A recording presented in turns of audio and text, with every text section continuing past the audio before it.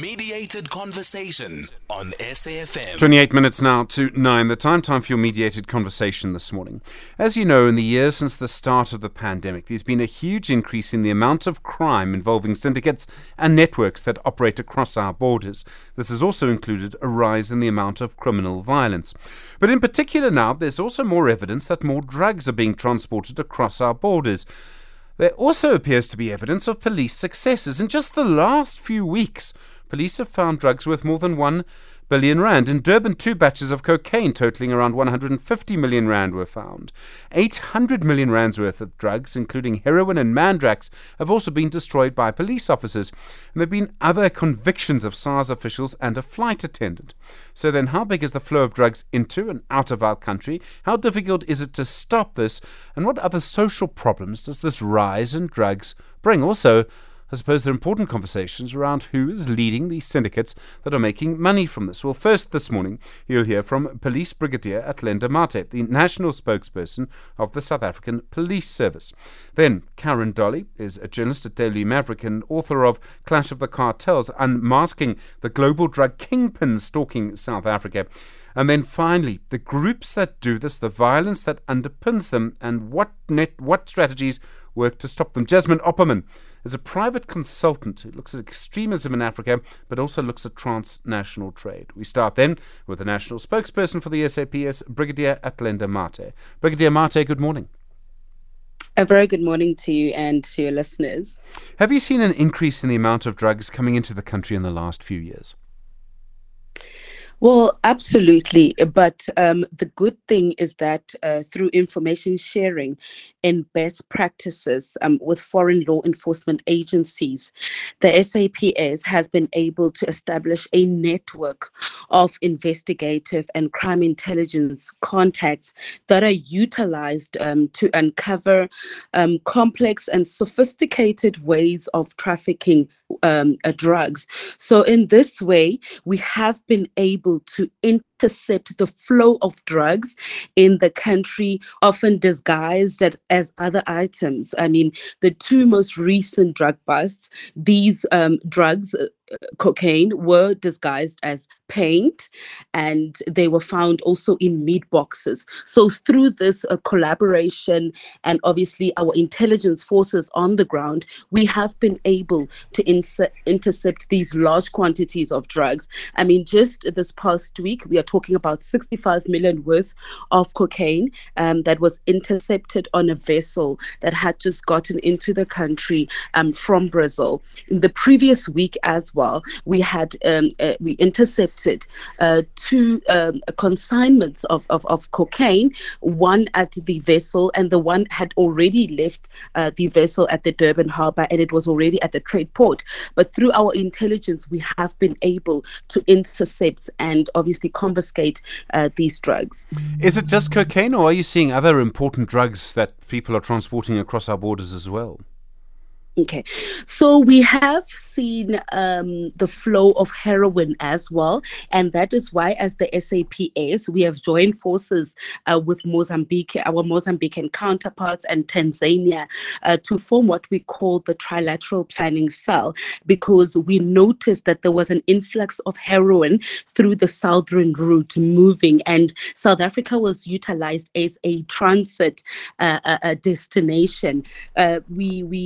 We saw this as being one of the reasons behind it being that South Africa has the most favorable geographical location in terms of, going into Europe, in South America and so on, and also going into other African countries, but also because we've got highly developed infrastructure and our countries, large ports, we have large ports of entries and harbors. So South Africa has become an important transshipment area that is being targeted by international smugglers and cartel. So, but our recent drug busts are telling us that the plans, the multidisciplinary operations that we have put in place are working. They are yielding positive results because we are able to intercept these drugs, and not only at the harbors. On Sunday, we intercepted, it was Daha with 400,000 rand. We arrested a 60-year-old a woman at the OR Tambo airport. So we are quite confident that the systems that we have put in place and the tightened security and the collaboration between various government departments in South Africa and international role players is really yielding positive results. The people who run these operations, so if you're going to move stuff from, stuff that if you get caught, there are consequences, from Brazil to South Africa, if you're going to use ship or a plane, it requires huge amounts of coordination. These are clearly very organized groups. Are they very big groups? Do we know much about them? Well, we have been able to identify, but so far it seems as though we are arresting the runners, because it is like you are indicating a big network. So you might find that the kingpins are not really directly involved. They've got different messengers. So we have noticed that in most cases, who we are arresting is the runners that are transporting these drugs and so on. So through our high density operations, just from April this year alone, we have arrested more than 7,580 people that were dealing in drugs. We call them drug dealers per se. So we've managed to arrest those, but we are continuing with investigations to get to the ringleaders so that we can dislodge and dismantle.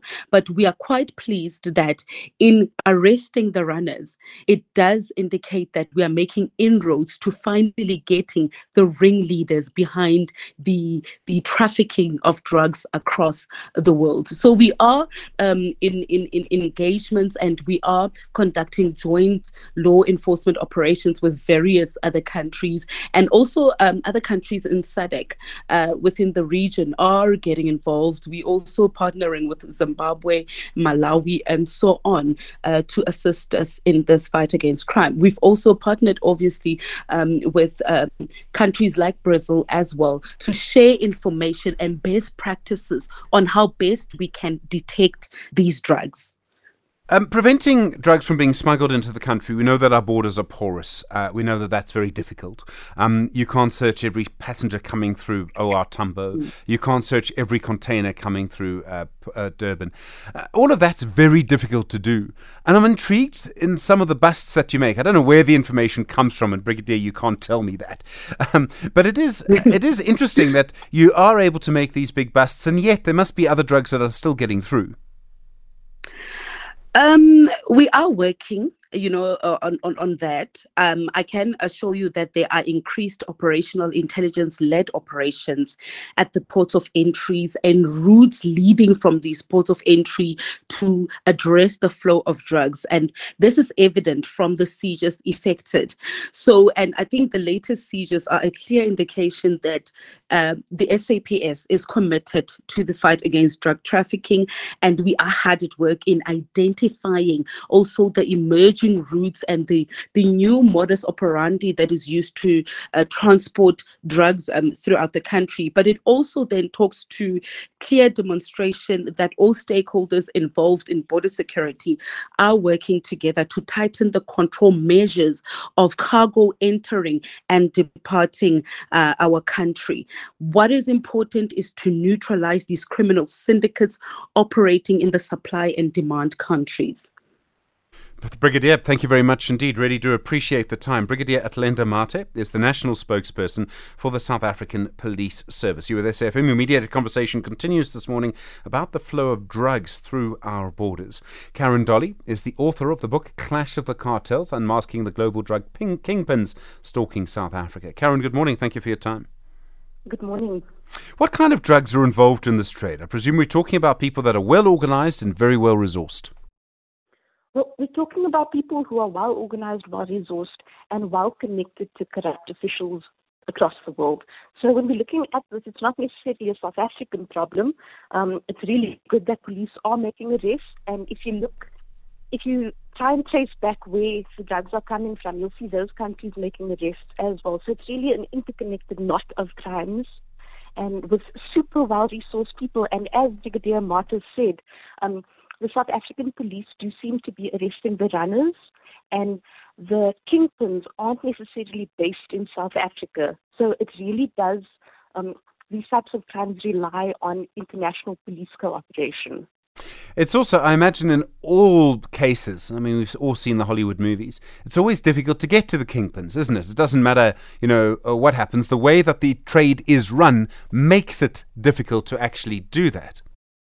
Absolutely, but there are some cases where the kingpins have actually been arrested. There are some cases where the kingpins have been convicted. And in this coming Saturday's edition of DM168, if your listeners would please take a look, we will refer to a case where a kingpin has been detained.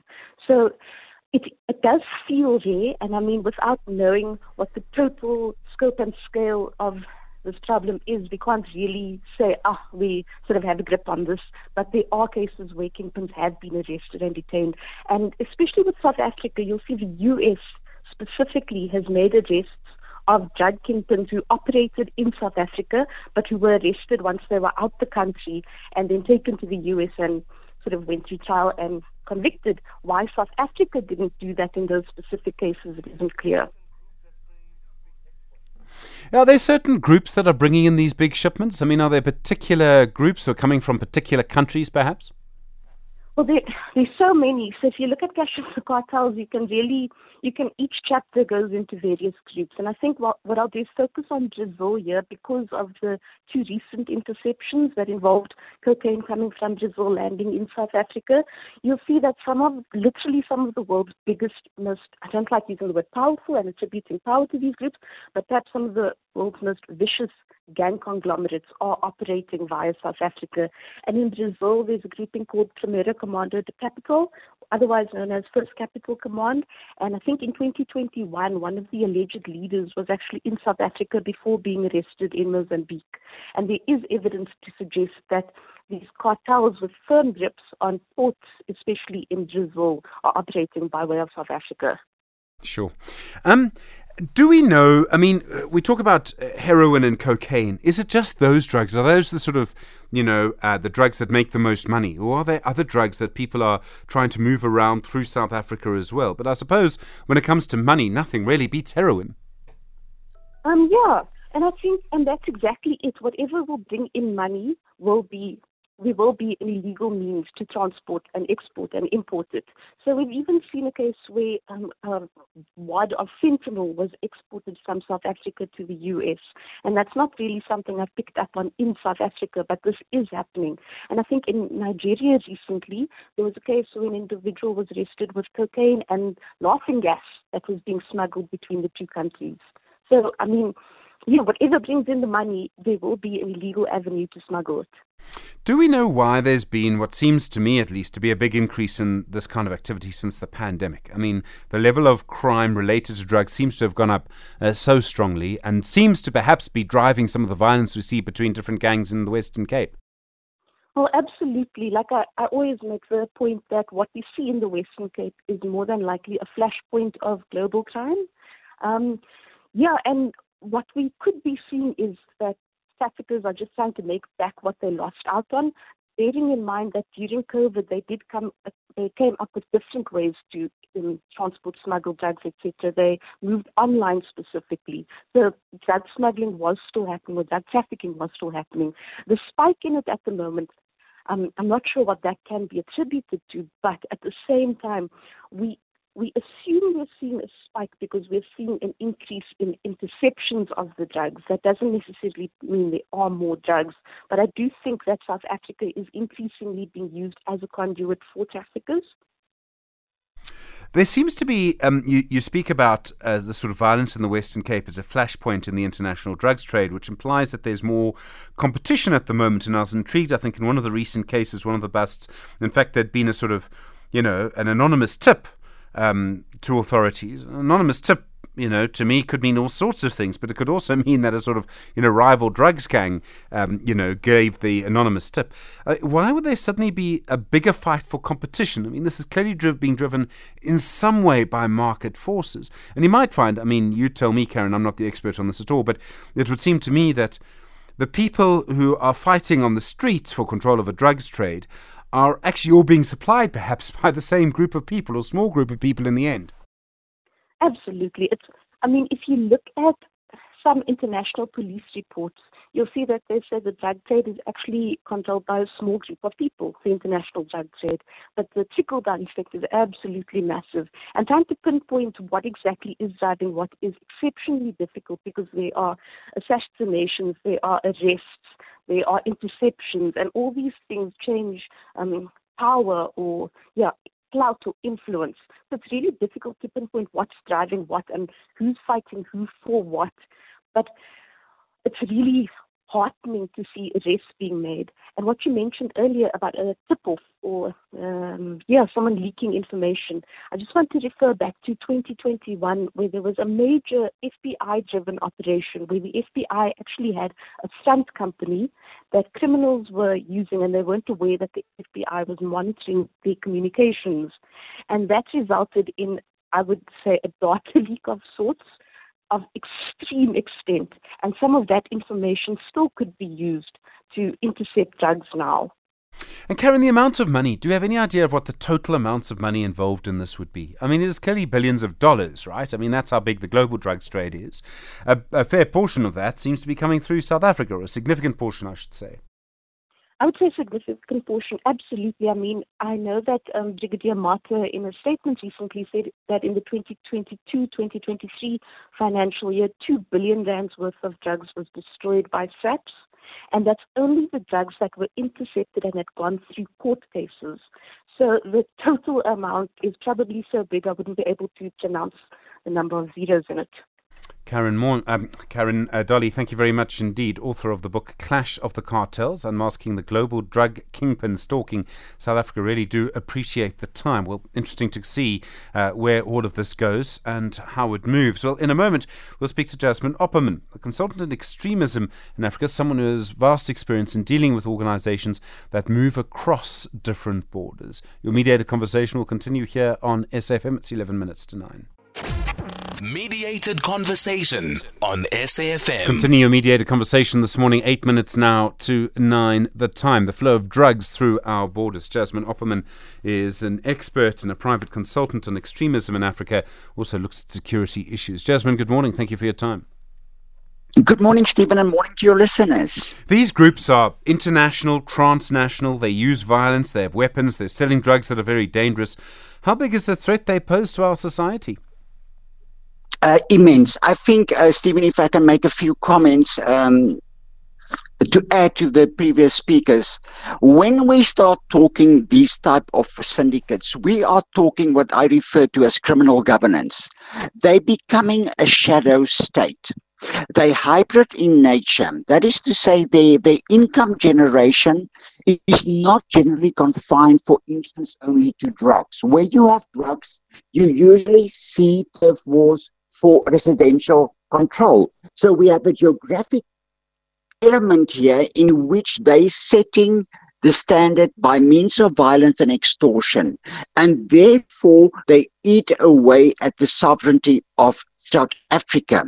So the complicated nature also in terms of the kingpins is removing a kingpin is generally replaced, because you find at that level very close family associations, usually at play, and also very close friendship allegiances at play. So to fight organized crime from a law and order perspective is essential, but it will never help us to win this fight against organized crime, Stephen. We need to ask ourselves, how resilient is our civil society against organized crime? And sadly, I have to mention here, if I look at how whistleblowers are being treated, if I look at people being assassinated and cases never come even to a court or never get resolved by those investigating, my concern is that the vacuum is ever increasing. The vacuum is being filled by people with skills and sophistication, like the dark web, as an example, that far outweighs the capacity we currently have. So then, where do we start in response to this? Intercepting communications, if possible, is great but hard to do. And I suppose, so often, it does start with tighter controls at the borders. Again, not entirely possible, but that's where it starts. You've got to make it harder to get drugs into South Africa. And herein lies the problem, Stephen. If one looks at the collusion by at border posts, if one looks at the collusion at various sectors, for instance, I want to bring in another player here, the construction mafia, also linked to organized crime. We are sitting with a problem in that the people that is supposed to take lead and building our resilience is actually defeating the end of justice. The trust of people in the police is at an all-time low.